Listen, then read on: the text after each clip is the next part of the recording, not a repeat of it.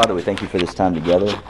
Thank you for the gift that we have in the community of saints that you have gathered and called by your name and redeemed in Christ. And we thank you that this is the plan that you have had from the foundation of the world, and we're caught up in it. It's an exciting thing. It's a humbling thing to think that you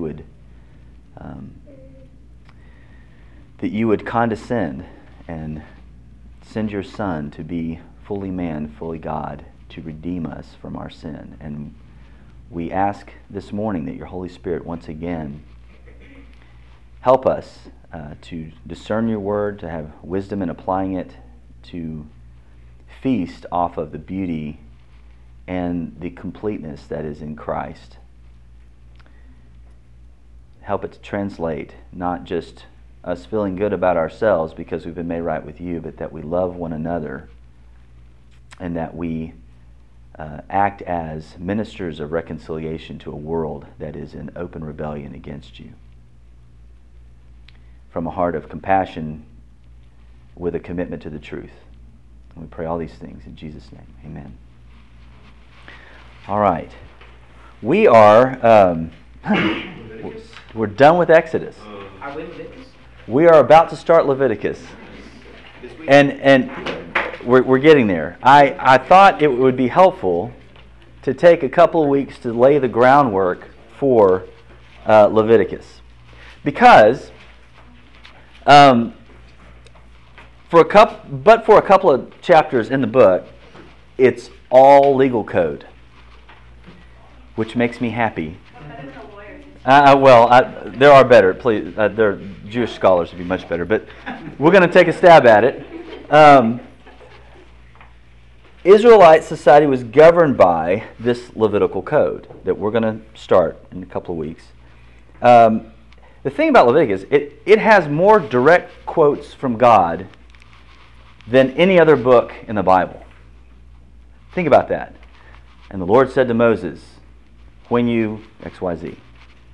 Again and again and again, these chunks of quotes directly from God, more than any other historical narrative, more than Genesis, Exodus, Deuteronomy, more than any other prophetic work, the Lord said to Isaiah, Leviticus. And we run from this book, right? Run from it, because it's, I don't even like reading, the traffic laws. What am I going to do with it? My devotional time, spend it on stuff that doesn't apply to me or the Old Testament people. And yet, it has the most quotes of God in the Bible, with quotation marks. Obviously, all of the Word of God is written. I know I saw Jody back there, or Cody back there. Jody, I call y'all Jordan and Cody. Jody. It's awesome. We just kind of merge people, the one flesh thing with the name. All right. With all of this law that we have, and this is all, of course, pre-Christ, pre-cross, with all of this law, how were these people saved from their sin? How do we have a chronological problem here, don't we?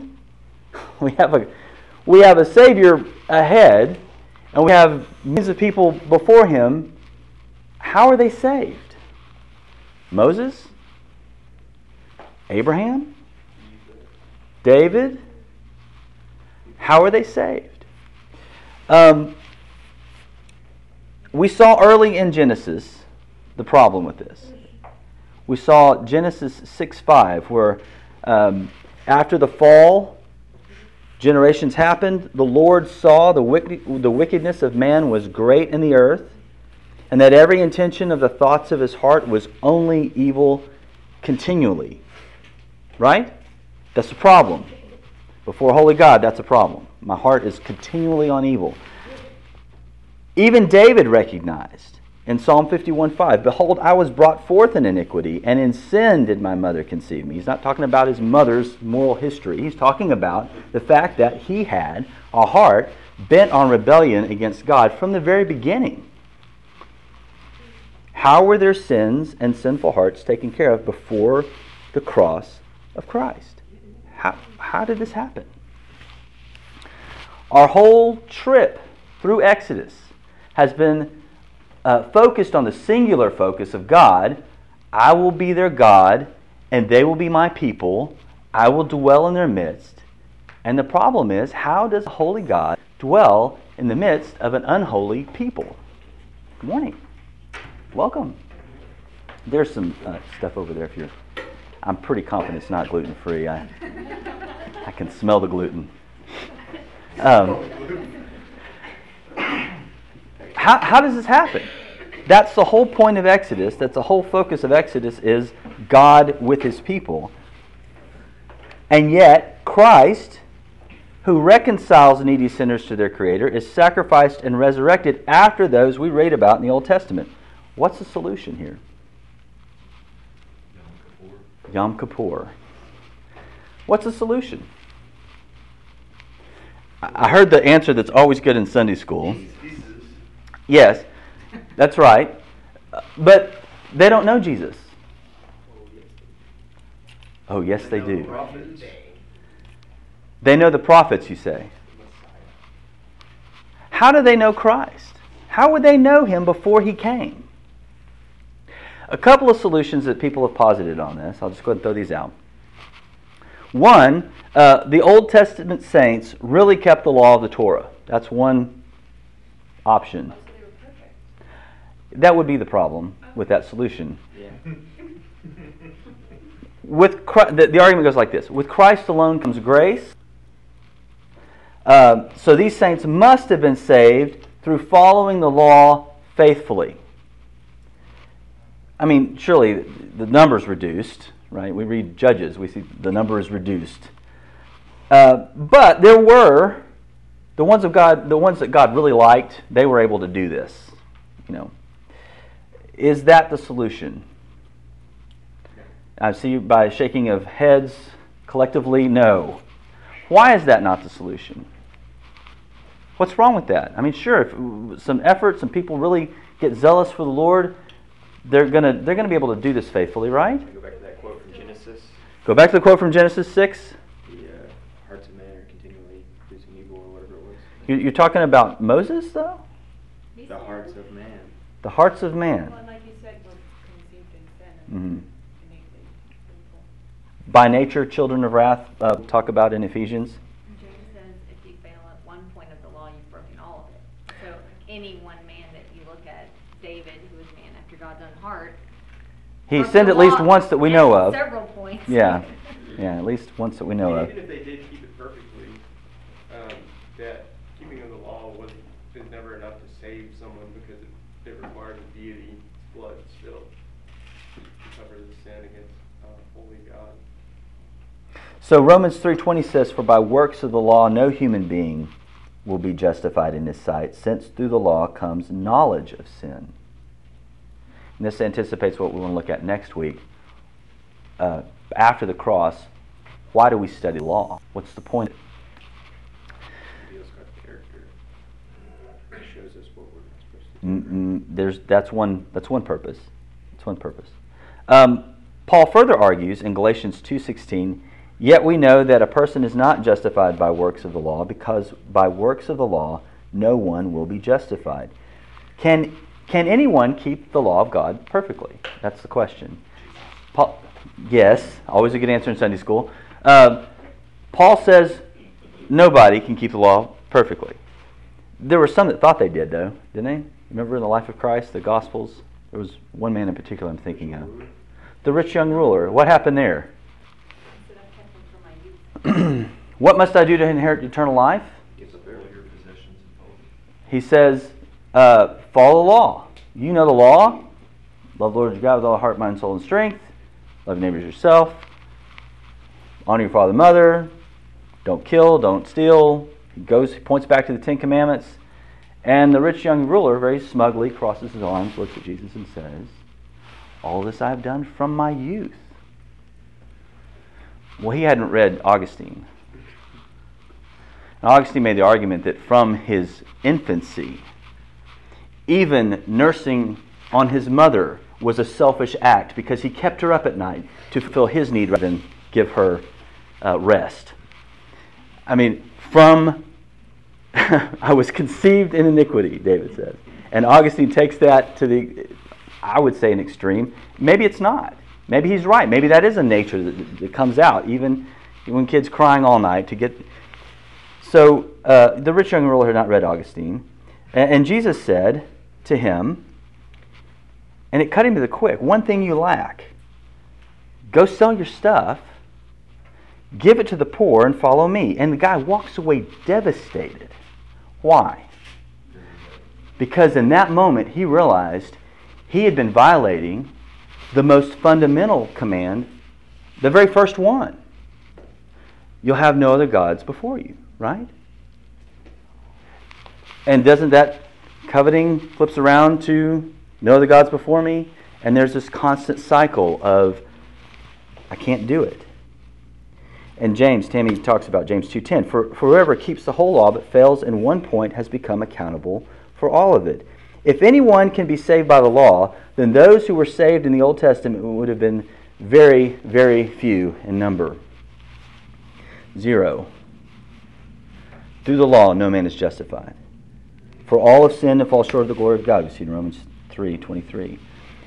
So from Adam onward, every human being is guilty and worthy of the just condemnation of God. The Torah is not the solution. It's the standard by which we see our great problem. Through the law comes knowledge of sin. Galatians 3:24 says, so the law was our guardian until Christ came. The NASB says our tutor to lead us to Christ. But the law cannot save us, and it did not save those who lived before the cross. So solution number 1 fails. Solution number 2. This is a common one today, and I'm sure it was held back then as well, because we all have the same heart, basically. God gave them a pass if they were good people doing good things. How's that working for you? I mean, I sin, but I'm a good person. I'm only human. Heart's in the right place. I'm only human, and that seems to be the problem. I'm only human. Is that the biblical solution? It's not that we aren't good enough. It's that we aren't good at all. As it is written, none is righteous, no, not one. No one understands. No one seeks for God. All have turned aside. Together they have become worthless. No one does good, not even one. And Paul is quoting Psalm 14, 1-3 there.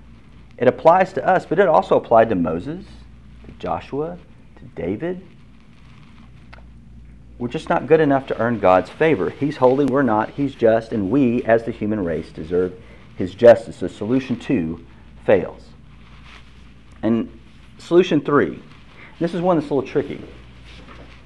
Solution number 3, how were the Old Testament saints saved? They adhered to the sacrificial system. How about that one? Seems fair. They were working in the life they were given.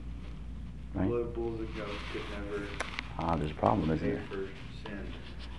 The author of Hebrews says that the blood of bulls and goats won't atone for anybody, won't cover anybody's sin. Right, but God in His graciousness made a way inside the law for that sacrificial system via Yom Kippur to push back those sins until Christ. As a type and a shadow, what's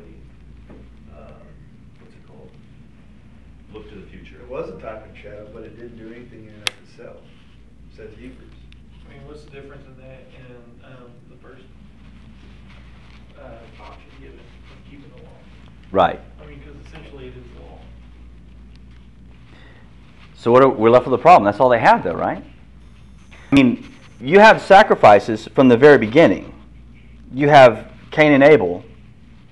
How did they get in trouble? What started the feud there? I say what started it. What gave rise to the culmination of their feud there? What were they doing? Jealousy. It was jealousy. That was the problem. But what was the means by which that came out? Do you remember? Sacrifice. They were sacrificing. Abel was sacrificing from his flock, and Cain was sacrificing grain. And we'll see in Leviticus, grain is a perfectly acceptable sacrifice. It wasn't that he didn't do it right according to Levitical law that he didn't have. Grain is a perfectly acceptable sacrifice. What's not acceptable? The heart. It's the heart. The heart of the matter is that my heart is the matter. I think one great theologian on Lamp Road Records has said. Yes. So are you saying that it's their faith in God via the law that saves them? Well, let's explore the argument a little bit. The argument on they were saved by adhering to the sacrificial system. Thank God for Leviticus. Without those procedures for sacrifices, they would have been hosed. Right? That's the argument. Didn't that take care of the sins of the people? The sacrifices in and of themselves could not cover the sins of any person. And Clint rightly points to Hebrews 10:4. For it is impossible for the blood of bulls and goats to take away sins. And then in verse 11 he says, and every priest stands daily at his service, offering repeatedly the same sacrifices, which can never take away sins. So why then have the sacrificial system, since it did no good for anybody anyway? We're about to launch into a book that does no good for anybody. Year and a half. Yay! What are we doing with this? Kevin is leading us on a journey of futility. What a leader. All right. Elect me for a second term and I'd fit right in. Okay. These sacrifices were types, pointers to the true covering that was coming in the person and work of Christ. They're types. Old Testament saints obtained forgiveness and acceptance before God only as they sacrificed in true repentance, trusting in the promised Redeemer that was pictured in the sacrifice. Notice I didn't say trusting in the promise of a Redeemer. No man is saved by a promise. The object of faith has to be, has always been, and always will be the person of Christ. And it's the same for them as it is for us. They trusted not in the bull or the goat, but in the coming Redeemer. Solution number 4 is faith in Christ alone. The sacrifices we will study, and there will be lots of them, in Leviticus are only shadows and pictures of the ultimate sacrifice to come. It is only through the life, death, burial, and resurrection of Christ that any person is saved. Galatians 2:16 finishes this way, or starts this way. Yet we know that a person is not justified by works of the law, but through what? Faith in. Faith for the sake of faith? I have faith in my faith. He's got a strong faith. In what? Himself. That'll save him. He believes in a higher power. 10 steps, first one, He follows all that. Faith? No. Through faith in Christ Jesus. There is no other way. A lot of eschatology nonsense going on about this whole issue. This idea of 144,000 coming and the rebuilding of the temple and the sacrifices will start again and the Christians who are Jews are going to do this thing. It's going to be wonderful. They'll have their sacrificial system again. They'll be saved again through this. No. Faith in Christ alone. Just like the Old Testament saints, New Testament saints have the same obligation of faith in the person and work of Jesus. How in the world did the Old Testament saints have faith in Christ if He had not come? Somebody said it earlier. How? How do they know of Him? The prophets? His Word, God's Word. Through the mouths of prophets. Starting in Genesis 3, which says, what? 3:15? Do you remember this? We studied. Oh, how many were here when we did Genesis? I'm just thinking through. There was nobody here. You were here. Tammy was here. Tammy, do you remember? Genesis 3:15. The fall. The seed of the woman will crush the head of the seed of the serpent. You will bruise his heel, but he will crush your head. What is that? That is Adam and Eve, fallen, a promised Redeemer, a promised Savior. Faith in the promised Redeemer. Not the promise of a Redeemer, the promised Redeemer.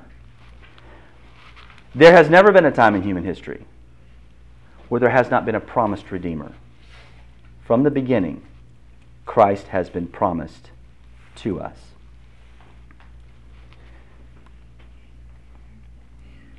All right. But are people saved by faith in the promise of a Redeemer? No, no one's saved by promise. They're saved by faith in Christ. Father Abraham had many sons. All right, that's my next point. VBS is coming. It's going to happen. Although I think this time around it's going to have a backbeat to it. So it'll be all... I don't know. Consider Paul's discussion of Abraham in Galatians 3. Turn to Galatians 3. We'll actually open our Bibles this morning. I know it's crazy. Galatians 3.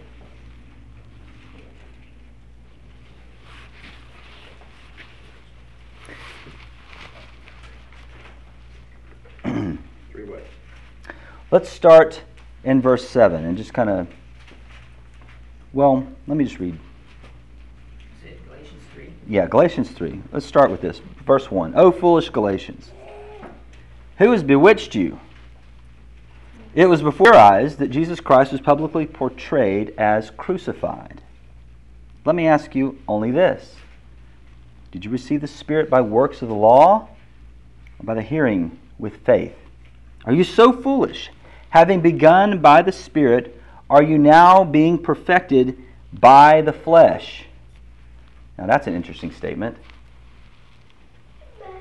How are you being perfected? How are you being molded and shaped into the image of Jesus? By the law? I'm saved by grace, but I got to work really hard to grow in Jesus. Yes, but it's not your work that's doing it. Our faith in Christ also carries us forward by dwelling on Him, by feasting on Him. That conforms us to the image of Christ. It's not just the entrance exam, it's the whole life. Look at verse 9. So then, those who are of faith are blessed along with Abraham, the man of faith. This is Old Testament Abraham before Christ, the name of Jesus was ever mentioned in the Bible. Paul is calling him the man of faith. The NASB translates that Abraham the believer. How did Abraham become a believer? How did he get this blessing that he's promised, this salvation? Verse 6 says, just as Abraham, quote, believed God and it was counted to him as righteousness. Where's that quote from? Genesis. It's from Genesis. You have salvation by faith in a promised Redeemer in Genesis. He believed God, and it was counted to him as righteousness. Know then that it is those of faith who are the sons of Abraham. Your salvation is dependent upon you having the same type of faith exhibited by Abraham. Faith in the promised Redeemer. It's the same thing. And that's what Paul is saying. That's how Abraham got many sons. And I'm one of them, and so are you. So let's just praise the Lord. Right arm. Right arm. Okay. Not only is Paul saying that Abraham was counted righteous through faith, but that we are also made righteous by following that same pattern. It is by faith and faith alone. In what? The animal on the altar? The promise? A general belief in a higher power? Nope. Galatians 3:8. And the Scripture, I love the way he says this. The Scripture, foreseeing that God would justify the Gentiles by faith, preached the gospel beforehand to Abraham, saying, in you shall all the nations be blessed. What is going on there? What gospel is he being preached, interestingly, by the Scripture? It's interesting language. What gospel is being preached there? And you all nations will be blessed. What's he talking about? There's no Jesus yet. Does Galatians 3 tell us? Does Paul tease out this argument more? Look at verse 16. Now the promises were made to Abraham and to his offspring. It does not say, and to offsprings. Paul, being a good lawyer, is particular on words. Yes, Paul was a lawyer. He's particular on words. It does not say, and to offsprings, referring to many, but referring to one, and to your offspring. And then he names who the offspring is. Who is Christ? To Abraham? Verse 18, for if the inheritance comes by the law, it no longer comes by promise, but God gave it to Abraham by a promise. A promised Redeemer. How then did Abraham get saved from his sinful nature? Because remember, well, maybe you don't. I'm assuming you've read Genesis before, but we talked a long time about Abraham. He's given a pass, I think, in most circles, but the man had some sin in his life. Ask Sarah.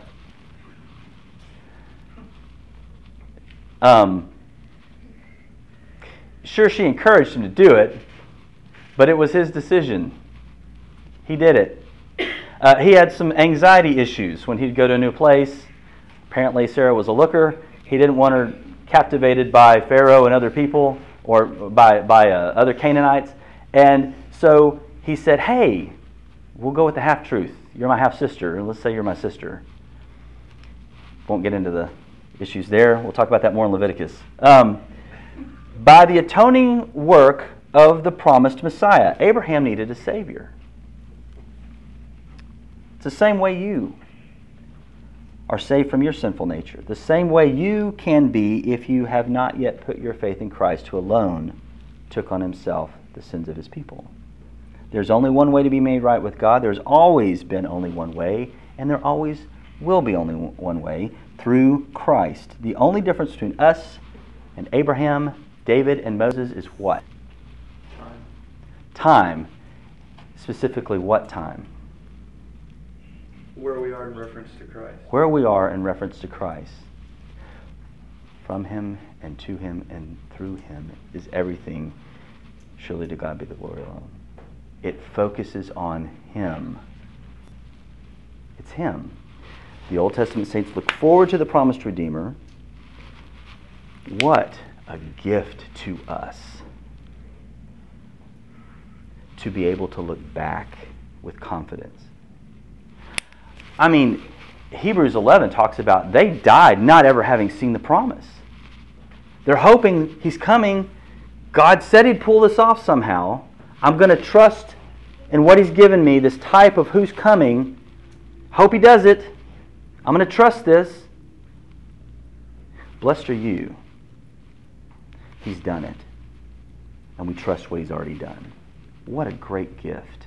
You can also look at it, you have to really trust and understand the foreknowledge of God, because where we are in history now, we can understand that Jesus' blood would cover past sins, but it's kind of hard to wrap your mind around that Jesus' blood also covered all the future sins that were going to happen.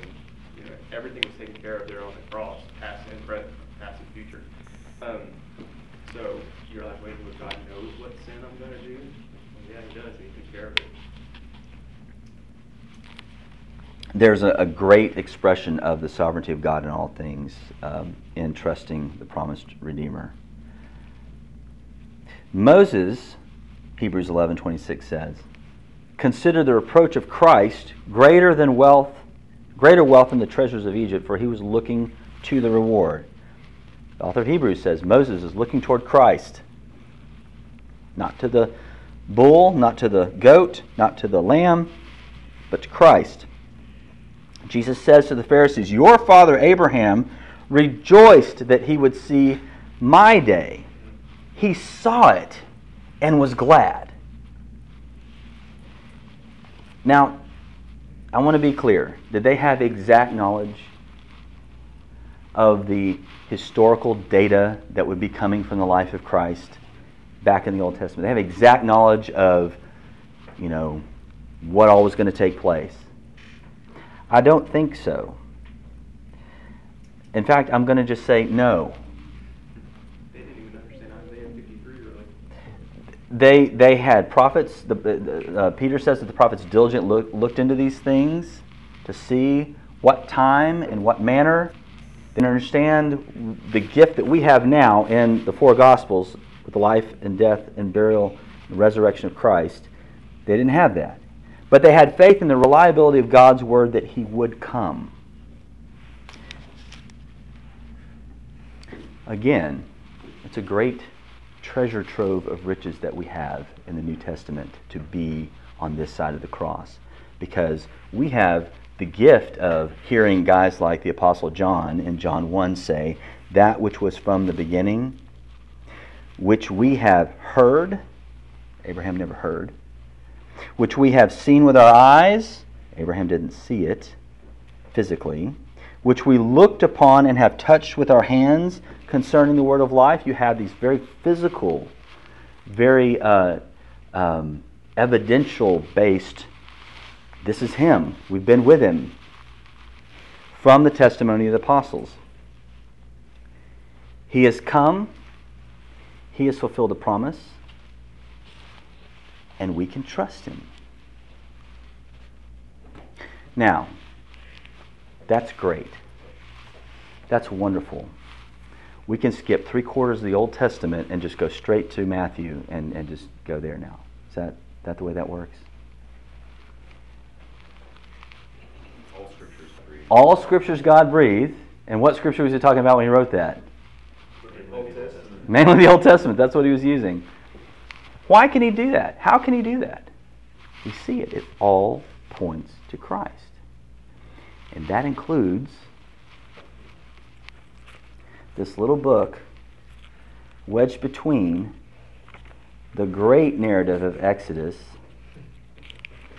and the depressing narrative of Numbers. We have this interlude that many say will make you beg for Numbers. I'll be looking forward to And it. then you get to Numbers and you're like, oh, forget it. I think Numbers is the hardest thing for me to read. It is for me too. No. But Area is why a lot of the read your Bible in a year The- plans the- yeah. end in about February. yeah, right. This is why everything fails in March, because you hit Leviticus and Numbers. Just a brief anticipation. Next week, we're going to talk about the benefit of the law to the believer. Why? Why do we study this? What's the point of this? If everything points to Christ, we have Him, we know the history, let's just dwell there. Why study Leviticus? Why study, well, we've been studying quite a bit of law in Exodus. I know you love that. And then in Numbers there's law. In Deuteronomy, and then we get to go through it all over again. It's the second giving of the law. That way I can fix anything I missed the first time. It's a wonderful thing. Thank you, Moses, for doing that. Of what benefit is the law to the believer? So we're going to take that up next week, Lord willing, and the creek don't rise. Any questions or comments? Does that make sense? Is that a credible solution to how Abraham, Isaac, that rascal Jacob, David, all those guys that we love to read about, and I can defeat giants just like David did, that's not about David and the giants. It's about Christ. It's all about Christ. Everything is about Him, including Leviticus. And I am so thrilled that we're finally here. But next we're going to talk about why. So, Several reasons that we study the law. a few weeks ago, I tried to discuss some things that Pascal Denal pointed out in his book, but I realized now that I was kind of talking about the Paedo-Baptist view, which is wrong. I'm still trying to figure out who Pascal Denal is. French guy that just wrote The Distinctiveness of Baptist Covenant Theology. Okay? It's like the most clear picture of the law and grace relationship I've ever heard. But so he says the clear way for me to understand it is the Old Testament, the Old Covenant is the covenant of grace revealed or promised, like we were saying. And then when Christ came, it was concluded or fulfilled in Christ. So you've always had the covenant of grace, and the Old Testament was revealed as the prophets did, talking about the Messiah. And then when Christ came, he concluded it, fulfilled it. Mm. And now we're actually in the covenant of grace through faith. Okay.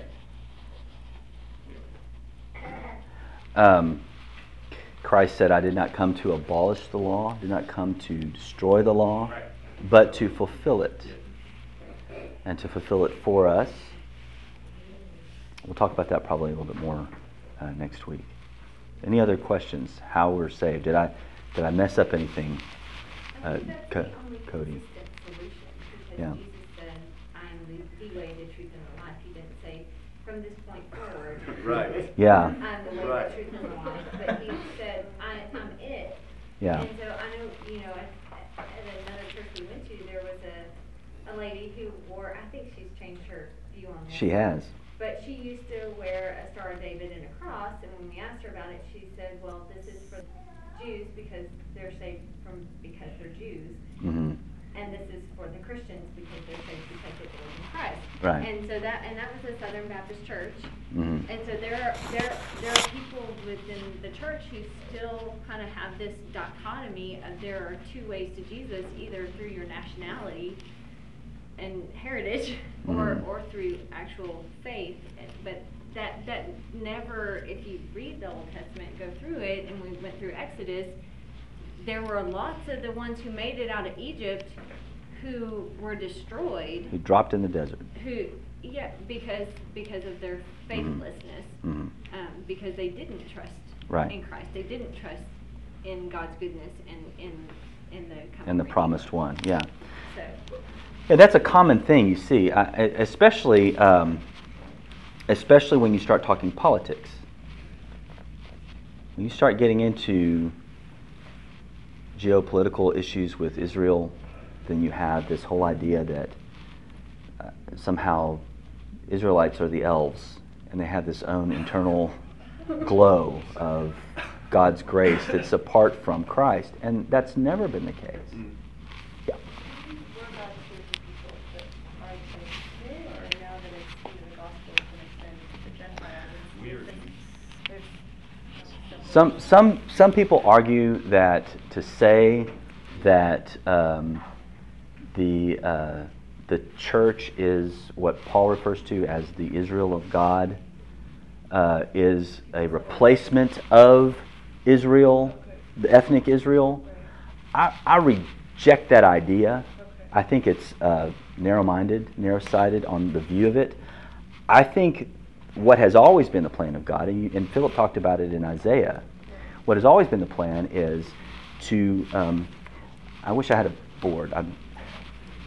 Visual in mind's a whiteboard and me with a marker.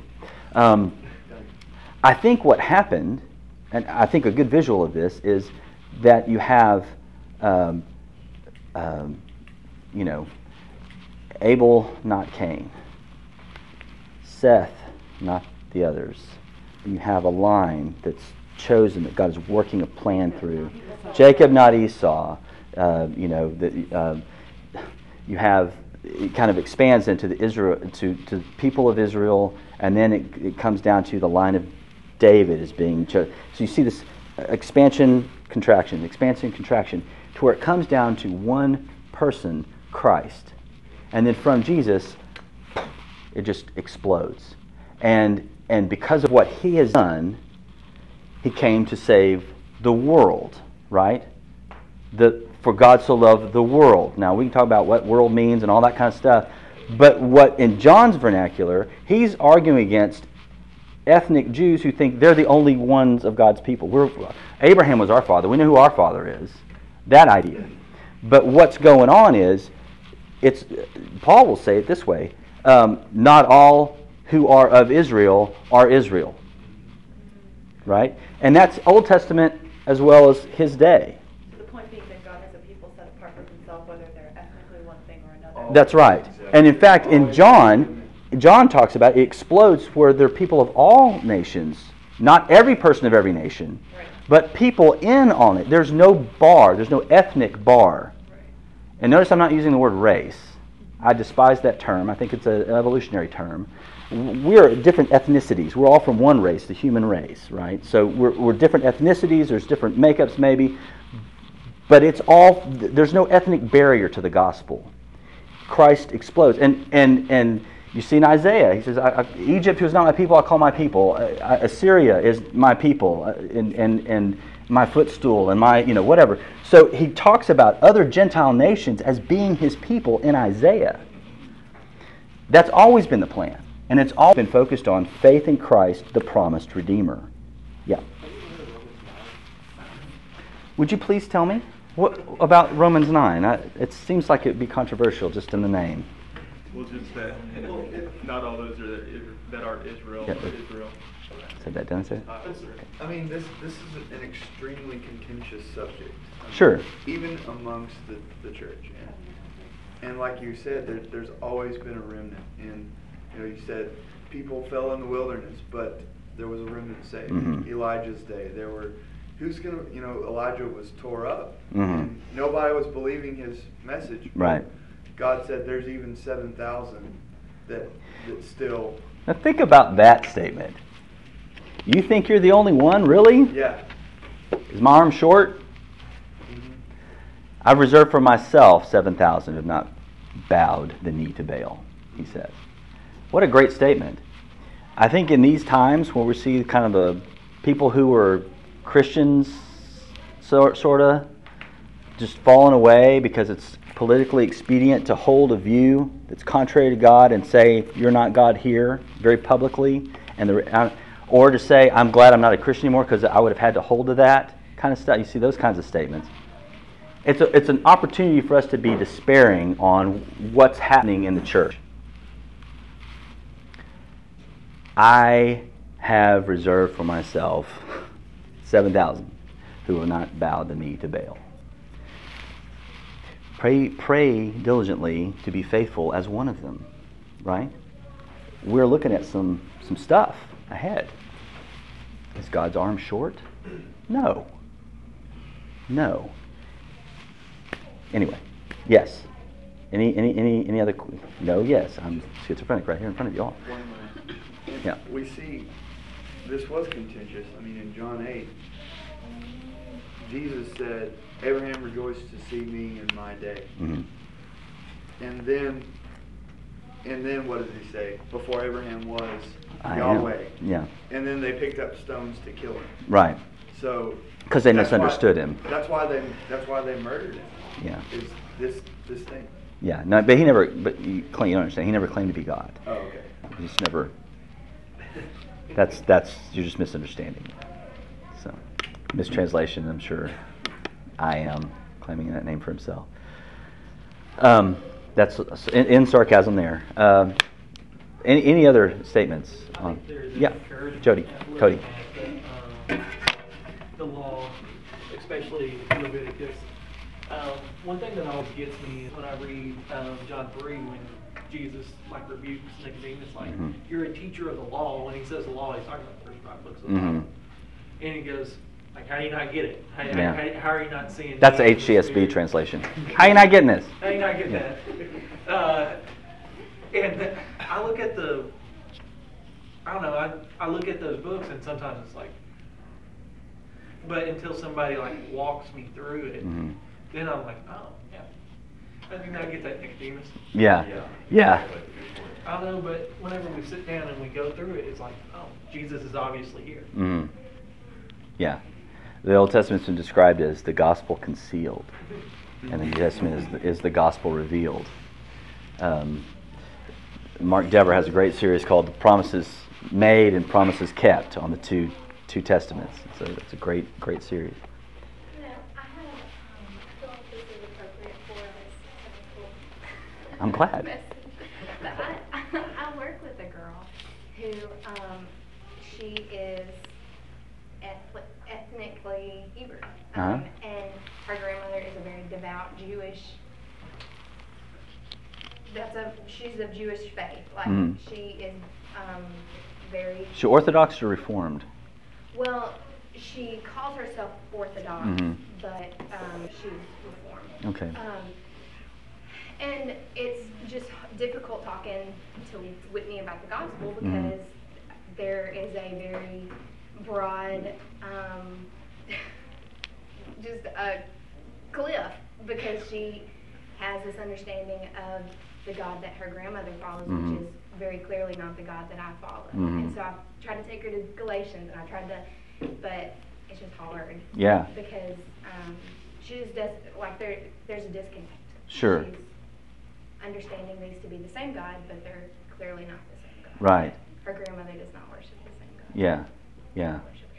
And her grandmother is not just a nominal Jew. She's very much disgusted with Christ. Whitney's planning her wedding. You can't have her wedding in a place where this cross is displayed or Mhm. anything. And so, yeah. How does she say that she is saved then, since there's no temple? Well, she takes great joy in following the Sabbath, or keeping, that's, Right. that's where, I don't know anything about her grandmother. Okay. All I know is that what Whitney's told me. I have not had an opportunity to talk with somebody that devout. I haven't either. I bet that's very interesting. I've had discussions with nominal Jews, and those have been interesting. And they're in Tennessee. She went and visited them last week, and so, yeah. Yeah. She was going to come today, but something happened. Oh, so. great. Yeah, we're close. We're close at work. She's one of my better friends. Well, good. I'm glad to hear that.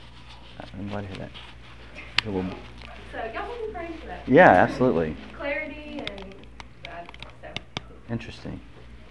All right. Any others? It's not. Yeah. Speaking of the law, it's 10:15. Let me pray.